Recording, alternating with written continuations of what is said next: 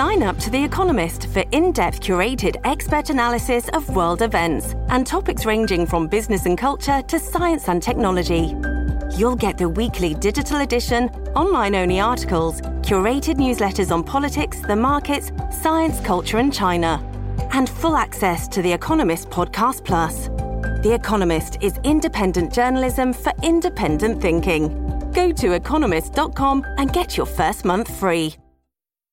This episode is brought to you by Shopify. Whether you're selling a little or a lot, Shopify helps you do your thing, however you cha-ching. From the launch your online shop stage, all the way to the we just hit 1 million orders stage. No matter what stage you're in, Shopify's there to help you grow. Sign up for a $1 per month trial period at shopify.com/special offer, all lowercase. That's shopify.com/special offer. Welcome back. We have a stay of execution, a gambling debate, and a viral Alabama headline. My name's Ike Morgan, and we're down in Alabama.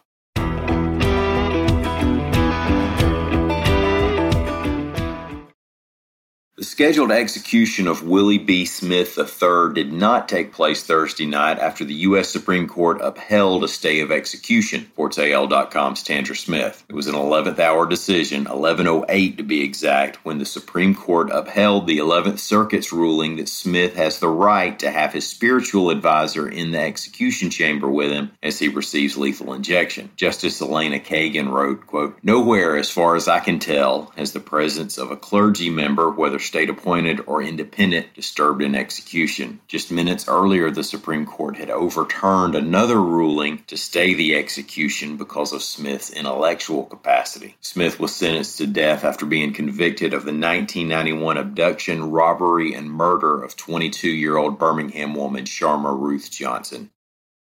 The Alabama State Senate began debate Thursday on the gambling bill that would put the fate of a state lottery and possibly 5 casinos on the ballot for voters to decide, reports AL.com's Mike Kaysen. Bill sponsor Del Marsh, an Anniston Republican, also said the measure would allow sports betting from one of the casinos or online through an authorized platform. The bill was praised by some. Admiral Republican Greg Albritton said a big plus for passing this thing is that it would allow the Alabama Gaming Commission to control and make uniform gaming across the state. Others brought up the idea of creating more casinos. Marsh said he's open to expanding the number of casinos and looking at other changes. Currently, the bill calls for 4 casinos at Greyhound Tracks in Birmingham, Mobile, Victoryland in Macon County, and Green Track in Greene County, as well as a 5th casino that would be operated by the Porch Creek Indians in northeast Alabama. The Alabama State Legislature will now take a planned week-long break. They're hitting pause earlier than usual in this session to assess whether COVID protocols are working and whether there have been any outbreaks among legislators or staff. They'll be back to work on February 23rd.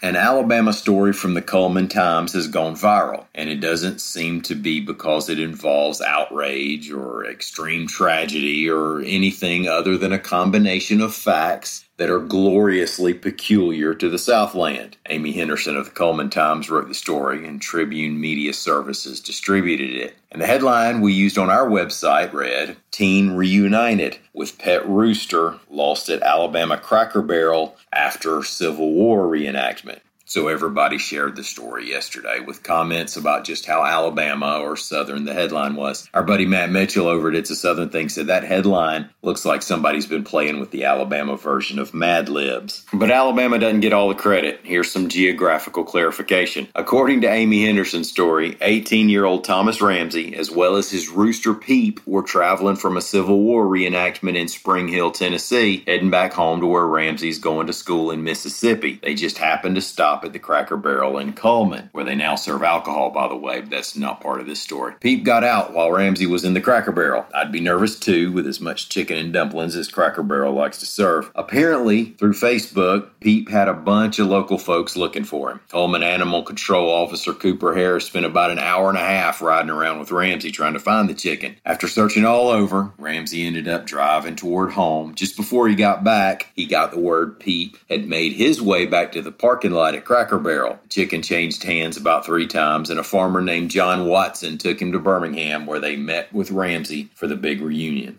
There are some pretty good folks in Cullman, Alabama. That's what really makes it the most Alabama story of the day. Thank y'all for listening. We'll be back here about Monday. Stay warm this weekend. There today and then again around Monday, there could even be some freezing precipitation in parts of the state. Hope to have y'all back on Monday. Until then, stop by and see us whenever you can on the World Wide Web at AL.com.